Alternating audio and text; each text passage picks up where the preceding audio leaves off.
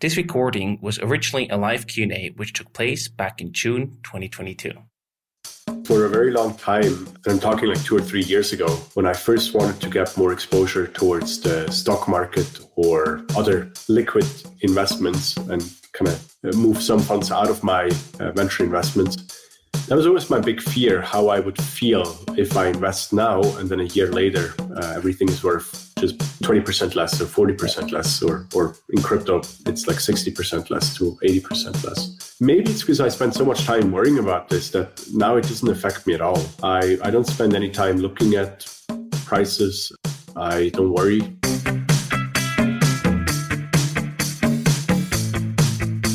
Welcome to the Swisspreneur Show, a podcast about startup stories and learnings from experienced entrepreneurs. Here's your host, Sylvan.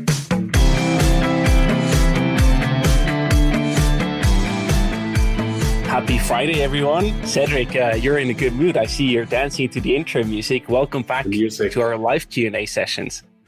Thanks for having me. It's been too long. Good to reconnect. Yeah, it's finally about time. I'm very happy to have you here today. We said we want to do sort of like a 30-minute power session to talk about the current market conditions. Because when we look at it, right, no matter whether it's stocks, crypto, or anything else, everything is plummeting at the moment. So I ask you, did you see this coming? Did you expect that this would happen? So I mean, as pretty much everyone else, I'm not able to time the market. So I couldn't tell you that this was coming this quarter or this in 2022. Overall, I think over the last 2, maybe even 4 years, I've always had a sense that like the party will stop at some point. And we might have even talked about it on this live stream before. When I said it just feels unnatural for me to invest at the prices that we were at previous to this crash, because everything was valued at such high valuations. So in a way, I think I felt that it was coming at some point, but I also thought the crash was happening 2 years ago when we were at the beginning of COVID, and then we saw one of the biggest rallies in all markets following to that. So I'm just trying to follow your advice and dollar cost average into the things that I want to hold long term. Yeah. And other than that, I'm not trying to time the market in any way.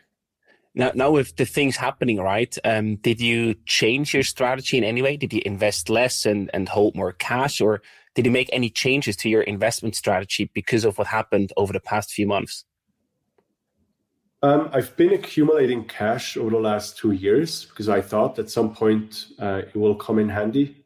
Mm-hmm. But I haven't really, other than my day-to-day where I invest in early-stage ventures, I haven't really deployed cash yet. Yeah. So it's one of the things that's on my list. I feel like we're not at the end of this crash yet, so there's no rush. But I do want to sit down and develop a strategy for what are the assets I want to pick up while prices are lower than they were in the last couple of years. Right. And holding cash, of course, that can be one strategy, but at the same time, you also see inflation at the rise, basically. Is that something that is concerning you, that you say, well, it's good to have the option to make investments now, well, because you have cash, but at the same time, you also don't want to hold too much cash because inflation is rising? Yeah, and I actually battled with that question for a while. What I've done the last maybe 1.5 years is mostly participate in market neutral strategies. So I would hold the base asset in a stable coin or the US dollar, and then participate in strategies that generated somewhere between 5 and 10% annually, which at least seems to to some degrees offset the inflation that we're seeing. Mm-hmm. So that for me was a good way to hold cash without losing on that position too much. Got it. It of course comes with downsides. There's no risk-free reward as we've seen with Celsius. So I had a position in Celsius. Celsius, for those who don't know, is a yield aggregator or yield provider in the crypto space that gave you somewhere around like 7 or 8% on like USDC or USDT, a US dollar stable coin. Mm-hmm. And just a couple of weeks ago now, maybe 3 weeks, they halted withdrawals. Yeah. and I only withdrew my position shortly before that. So I was lucky, and I worked with them to get my funds out as soon as I had a feeling that they were going to be in trouble sometime soon. So I withdrew my funds and put them elsewhere. But yeah, that was one of the places that I used, and for the time that it worked, it was great. But it's just a reminder that no reward is risk-free. Yeah. Very good reminder and good timing for your withdrawal process. I also want to know about the recession that many people talk about. We're not in a recession yet, but maybe it comes. You said before you don't think that we're at the end of this negative cycle yet. So what do you expect? I know nobody can predict the future, but what do you expect for the next few months and maybe also years? What should we prepare for? What's actually the definition of a recession? What do I expect? I mean, unfortunately and sadly, I don't see an end for the war in Ukraine. I'm not following the news too closely, but I just haven't seen any news that would make me think that the end is near, sadly. So yeah. I think that's going to have an impact on how the world develops from here. And I think that could, hopefully in the best case scenario, we'll just find or like a compromise will be found or some sort of solution, and we'll be able to put that behind us. But also I think there's a scenario where that further escalates, and hopefully that's not going to be the reality, but then that could have further negative impact. And then I think within the finance and venture industry, I think we're seeing funding being withdrawn or being handed out slower than we saw in the last 2 years. Mm-hmm. And there's a lot of companies that manage their funds well and have a profitable business at their core that can survive and will survive this crisis or the next few years or however long funding will be restricted. Mm-hmm. But I think we're also going to see some snowball effects like we saw with Celsius. Celsius kind of followed the collapse of UST and the Anchor, this like high yield decentralized protocol. When that collapsed, it created liquidity issues for Celsius and probably a few other players. And we're going to keep seeing like these ripple effects, given that like some parties then had to liquidate their Bitcoin or Ethereum positions. That further dragged the market down, which led to further liquidations. And so I think right now we're in this like downward spiral where every additional event accelerates the downward trend. So we'll see how things are going to go. But yeah, I'm not too optimistic at the moment.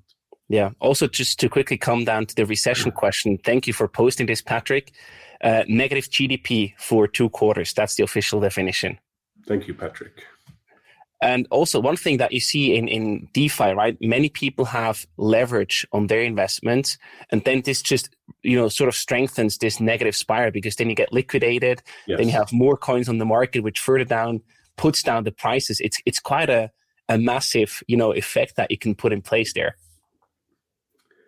Yes, that's what I meant by like that downward spiral. I think that's why I think unless we see some very powerful positive news, I'm cautiously preparing myself for like further decline in prices and volumes at the moment. And what does that mean for your investment strategy besides increasing the cash holdings that you recently did over the past 2 years? Yeah, I think now is the time where I feel comfortable deploying cash and investing. I probably similar to most people, there's an emotional component that makes it hard to invest or buy something that recently declined in price. But then rationally, I think that's the best time to invest. And so both on the personal side, where I'm looking to increase positions in certain liquid assets, at the same time in my professional life with Tomahawk, where this is the time that we thrive in. Like that's where we make the best investments, right? When we have cash and we can invest in great businesses, great teams, and support them during this crisis. I think that's how you make great investments. In that way, do you focus more on your current existing investments, or do you also purposefully look for new investments? What is the balance there? Did that change in any way to before the crisis, so to speak? Not necessarily. I think back when COVID first hit 2 years ago, we kind of put a foot on the brakes with new investments, and we first wanted to understand what was happening in the world and how we could support our existing portfolio. Right now, at least, apart from those portfolios where they had people in Ukraine or Russia, and we brainstormed and workshopped around like what are solutions for their team members to be safe and in a place where they can be productive and also receive funds. Other than that, I feel the portfolios don't need a ton of help other than a very clear signal that they should focus on default alive, I think is what Y Combinator called it, which is the term that describes like build your business in a way where you can be alive even if you don't have funding, meaning you have profitable unit economics. And even though marketing might make your business unprofitable, you can always cut those marketing costs off and then have a profitable motor at the core of your business. So at the moment, we don't see any panic in the portfolios, or we don't see any questions around like, how do we deal with this situation?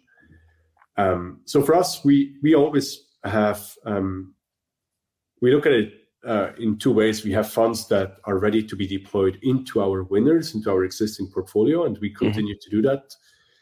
And then we have funds that we're looking to invest in primary investments, into new investments. And that's what we'll use to find and meet new great teams and support them.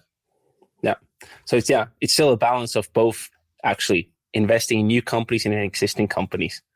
Yeah, luckily, I mean, the capital that I'm investing in Tomahawk has been committed 3 years ago.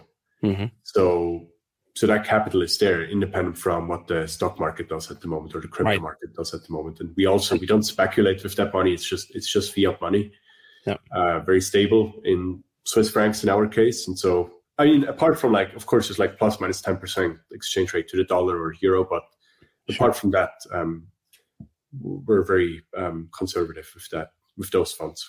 Yeah, to be ready in a situation like this, right? Because I think if history teaches you anything, it's the best investments were made and the best companies were built during a time of crisis. If you look back, like 2008, 9, 10, had a bunch of like really great companies emerge.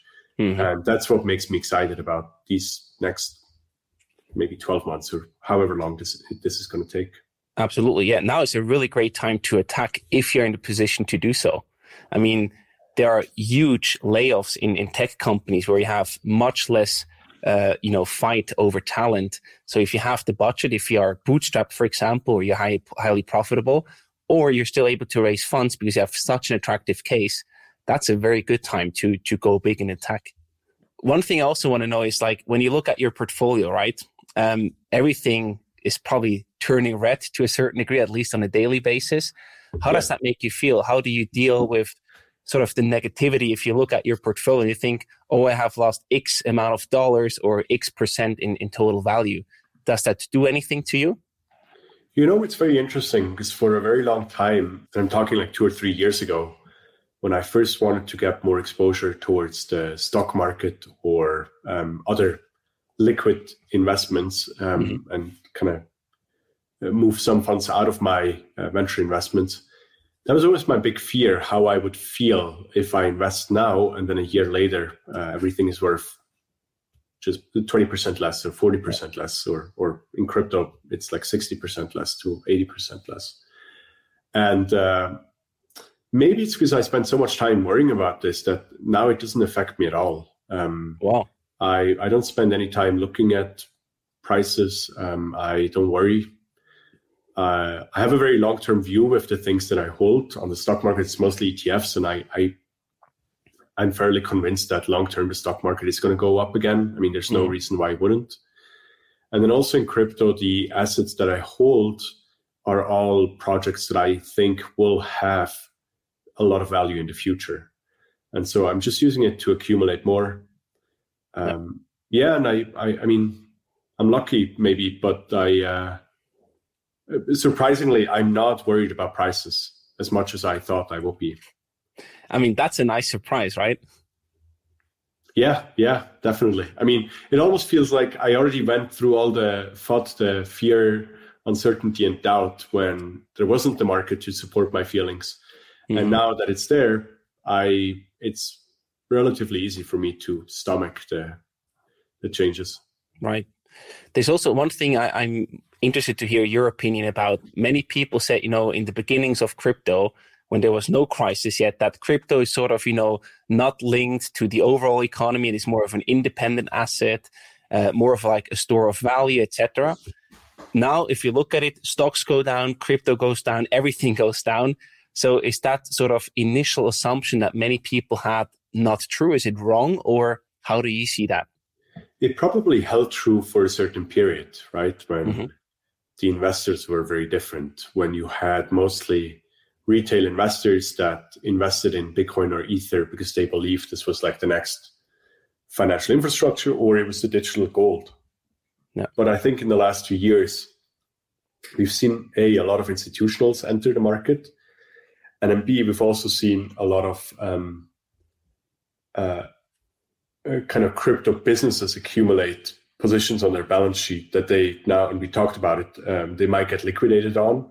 And that creates like a similar trend as what happens in the traditional markets, because these professional traders or professional investors, they use different instruments than the typical retail user that might just buy Bitcoin and hold it and doesn't have any leverage or doesn't have any sort of instruments that come with a certain risk return profile.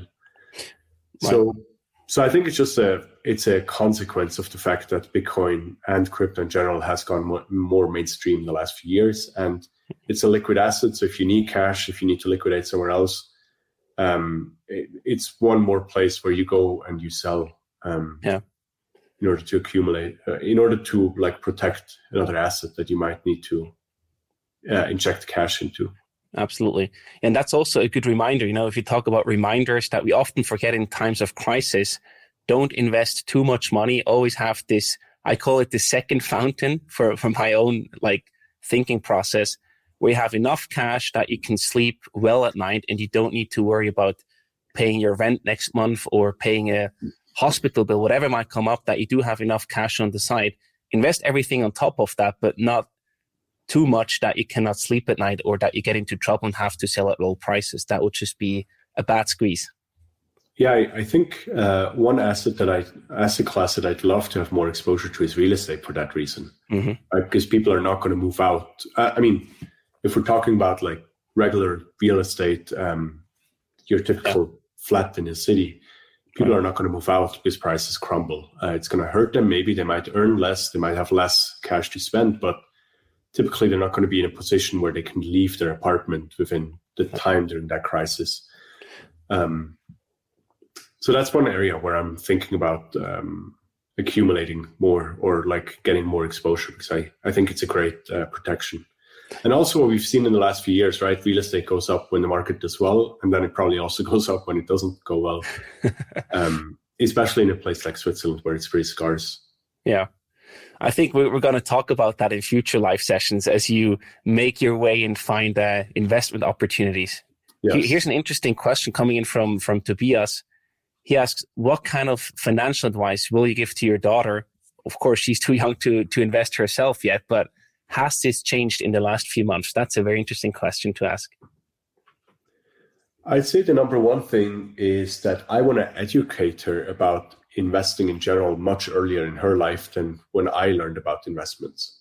I mean, for me, it's basically, aside from venture investments, which I started early on, but public equities and all the tools and processes that come with that, I've basically only learned after I was 25 years old, which if you, not that I, and even if I think I didn't have a ton of money to invest back then, like if back then I knew about dollar cost averaging and this rule of 4%, where you kind of try and define what is the budget that you need to live, and then what is the amount of capital you need to have invested in order to live off of passive income. I think just those are very powerful concepts. And so I want to make sure early in her life, she learns about that definitely from me, and then ideally she also learns it in school or some sort of education that she is privy to. Has it changed in the last few months? Not.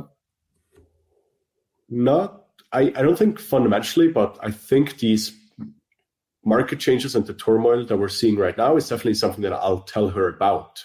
Mm-hmm. It won't necessarily influence the strategies I would recommend or the education I will try and pass on. But I think looking back, I always wished I could have been a Web 1 investor already in like the .com era, right?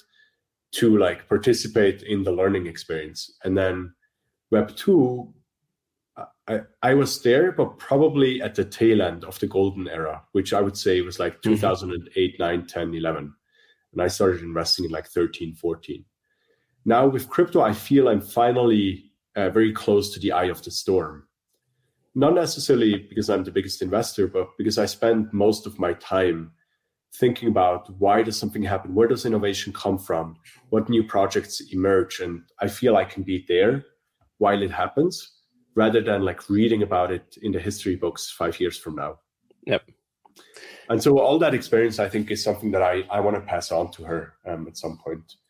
I like that. So you basically say you don't want to tell her what fish to eat, but you want to teach her how to fish on her own and stick to the principles. I like that approach, because then no matter what happens in the market, she can make her own decisions. And probably also, for me, I think there was a very high entry barrier to investing, because venture investing always felt natural to me for some reason. Which is quite weird, because it's way more difficult to enter that part, right? Maybe, but also it comes with less, because it's illiquid. You don't need to, for me, it came because I built companies before, so I felt like I had an edge in evaluating which founders were doing a good job building their own companies. With public equities, I just never spent time on it, and it was never something that either I learned in school, in university, or with my family. And so maybe that's my other takeaway, is that I do want to expose her to learning opportunities early on, and kind of help either provide with a budget that is fine to lose and she can just play with, or ideally like help her build a business early on in her life and then help her reinvest profits and revenues from that in a way where she can learn about all these different instruments and can go through all these phases and emotions that come with investment. Yeah. Robert recommends to gift her the book Rich Dad, Poor Dad, the old-time classic. Yeah, that's a good one. I got to see if that's available as an audiobook. Maybe I can start playing that for her. Perfect. So she's a bit young. Early practice. Yeah, absolutely. Yeah. One thing I also want to talk a bit more about is the startup fundraising and venture scene at the moment. You know, what we've seen in the US, I come from the SaaS part, right? So in SaaS, the multiples have dropped significantly. If you have a SaaS company, you look at the public companies, I think it somewhat went down from about 15 or even much higher for some case, like significantly higher, to an average of about 5.6, something around there now. And that is a significant value destruction, so to speak. So you see lower valuations at startups. It's harder to raise funds because investors now do probably a bit more due diligence than before when there was much more free money available. What do you see from an investor's perspective? Is it better for you because the valuations are lower, you have more choices and less competition, or don't you really notice a difference from the investment point of view? So I primarily invest in Web3, and I'd say the last 2 years, it's been hard to make good investments for me, or often it just didn't feel like a good investment because there was so much noise in the space, so much distraction. And it almost felt like we were back in 2017 when it was all about, company X, Y, and Z announced a partnership with corporate X, Y, and Z. And that's why the token price quadrupled overnight. Which is crazy. Or in other terms, like people put a pitch deck together and they just put blockchain on it and they were able to raise funds. Yeah. And I think we're past that phase now. So for me, it feels much better because there's less noise. And what I'm interested in is finding people that are interested in building cool stuff rather than the financial gains in the short run. So for me, this phase feels a lot more natural. It's also closer to the majority of the time when I was investing, because I was investing in crypto, looking at the crypto markets in 2014, 15, 16, when it was not something that a lot of people wanted to invest in or believed in. Yeah.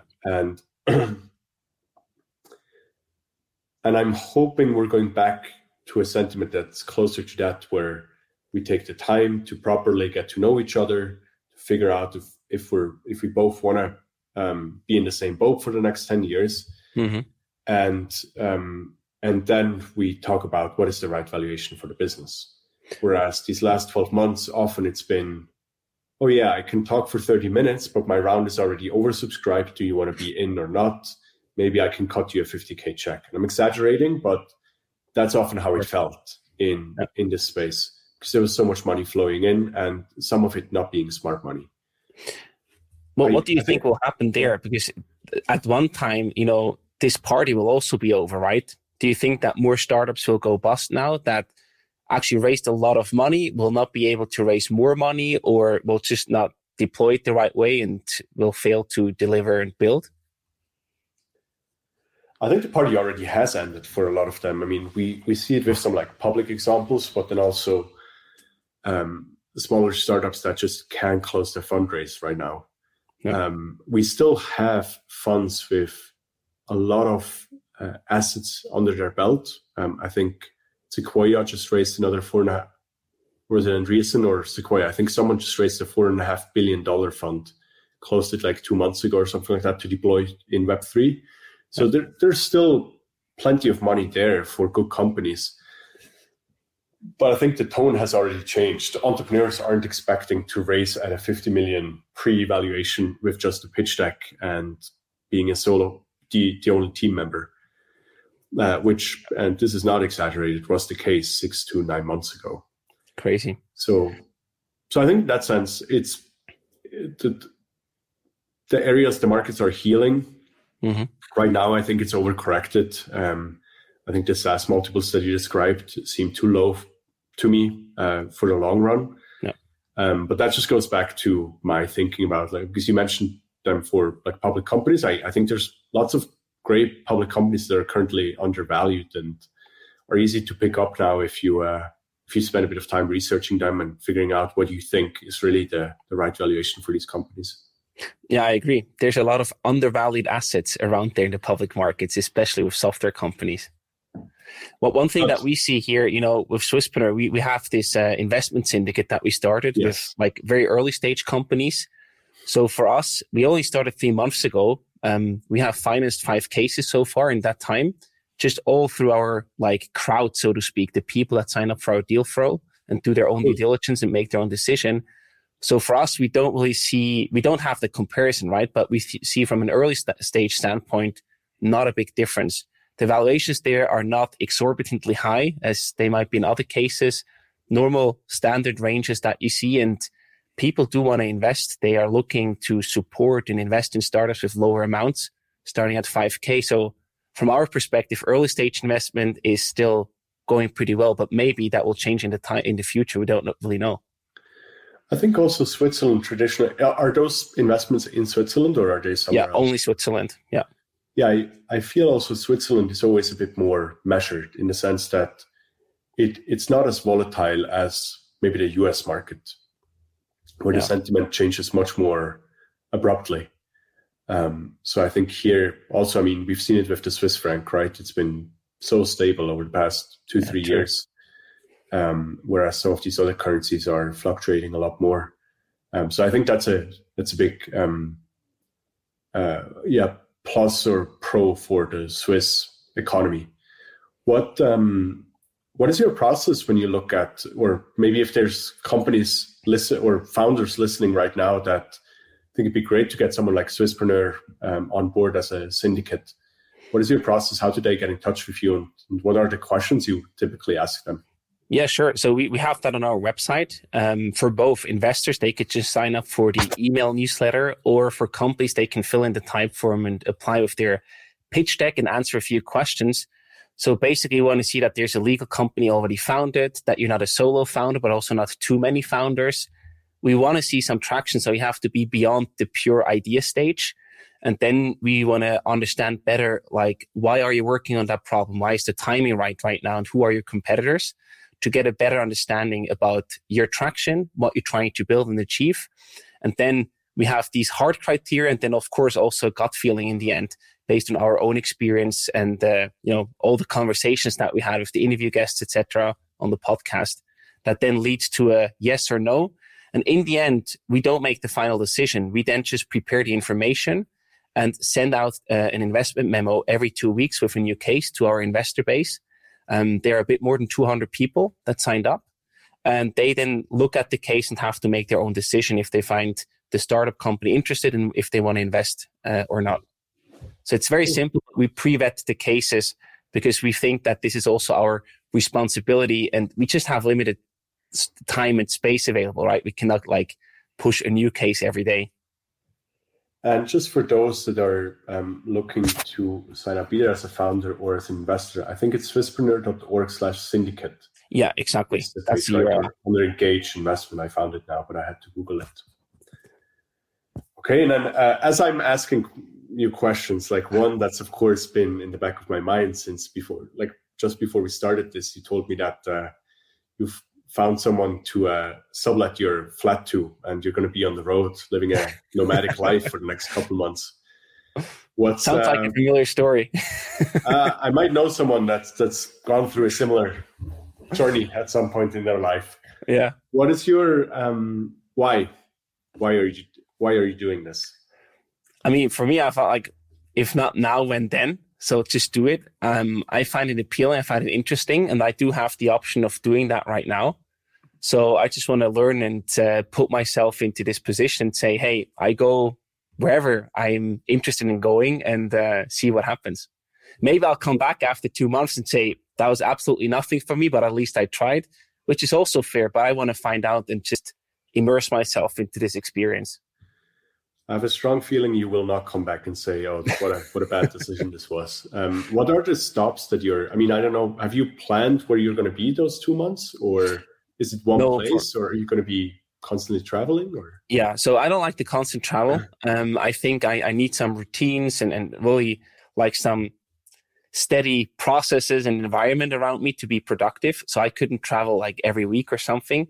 But first things that are coming up are a few business trips, basically, to Belgrade for a conference together with Small PDF, then to Lisbon, because I also we have a lot of people working there from previous company, Jim Hopper, but also for Swisspreneur, of course. So meeting people there. And then to the US, because we have a conference there with RentTouch, the software company I work for. We have a conference there. So I'm going to spend the full month in the US and try to combine everything with some Swisspreneur interviews and also the conference and business meetings. And then I will see, probably Lisbon will be a place that I'm going to visit a few times over the next years. Okay. And then a question I, of course, have to ask is, how much luggage are you bringing for all these travels? Yeah, my goal is to have just one hand luggage as a suitcase and one backpack. That's it. Sounds like a good plan. That sounds like the lean way of doing it. Yeah. I actually realized that it's quite easy. You do just have to do laundry somewhere, but I can fit everything in these two things. Always have my laptop and everything, and then you're good to go. Yeah, my next question was going to be, was there anything in this process, since you've mentally kind of decided or prepared yourself for the step of going nomadic or homeless for the next couple of months, was there anything that was hard? Well, it was quite an emotional thing, to sort of let go of that stability and the environment that you're used to, because usually you change one thing and at the same time there are multiple things changing in my life right now. It's many things at the same time, so that can of course feel a bit overwhelming sometimes, or you might also feel a bit sad because you're embarking on an uncertain journey. But at the same time, then it doesn't take long for me to really see the positive and the excitement builds up, and it's a very positive energy coming out of that. Great. Yeah. But it's also a lot of happy for you. Bureaucratic hassle, you have to sign papers to sublet and all of that stuff. You have to get it approved by your landlord, all of that stuff. But you can do it. It's It just needs a bit of time and effort. Yeah, and one tip, just from personal experience, maybe double check. And I know this is very Swiss talking about insurances, but most travel insurances will only cover you for 4 to 6 weeks at a time until you have to be back in your origin country, which maybe you are stopping in Switzerland between those different stops. Sure. But that's something to pay attention to. What I've realized with mine is I can typically get exemptions if I know I'm going to be traveling for 2 months. Mm-hmm. I can, if I get approval ahead of time, they would usually extend that. But then also the way Elena and I, my wife and I, are planning to live our lives where we move every 3 months to a new place and don't even have this like one place. Well, we'll make Dubai our base, but we're not planning to necessarily spend too much time there, but use it as a base to like go from one place to the next. Yep. And constantly be traveling. There's not a lot of good insurance solutions actually. So I've been researching like Nomad insurances, and it seems they're all made for the 20-something-year-old backpacker that doesn't have a family and doesn't worry about all the things that come with that responsibility. So if someone here is listening and is interested in building the next best digital nomad insurance, send me a direct message on Twitter. You're all ears. To be fair, your situation, with family, that's quite unusual. I think that's just such a small target group, I could imagine. Well, but you always want to be ahead of the wave, right? I mean, part of why it is. So I think there's only two things why there's not more people doing it in our stage of life. One is the administrative overhead, which I would count or put insurances in as well. Mm-hmm. And I think that can be handled. The other one is education. So before, it's funny, right? When I was a nomad and I didn't have a girlfriend, everyone was telling me, "Oh, enjoy this until you have a girlfriend." And once Elena and I were together and got married, everyone told us, "Enjoy this until you have a kid." Now that we have a kid and we're still traveling and living a pretty nomadic life, everyone tells me, "Oh, wait until she's in like school age or kindergarten age, and then you're done." Yeah. So we're not saying we have to force it, but for now it's really fun seeing Lana in these different environments, and she's a good traveler so far. Better than me in many aspects. Like I think she gets used to she doesn't get jet lag as much as I do now. But yeah, so we'll see that. But hopefully we'll have more live streams to discuss the troubles each of us get themselves into and how we get out of it and how we solve that. Yeah, I'm sure. I'm already curious to see where we're tuning in, both of us, for the next live stream, probably in 1 or 2 months. We're going to see. Yeah. We should make it the Silvan nomadic Silvan review live stream. That's going to be an interesting one. We'll see what's happening. Yeah. Hey, thank you so much for taking the time, Cédric. It's always lots of fun with you, and we'll be back here very soon. Great seeing you. Thanks so much, Silvan. And thank you, everyone, for the questions. That was great. I love it. Happy weekend, everyone, and see you here next time. Take care. Bye-bye.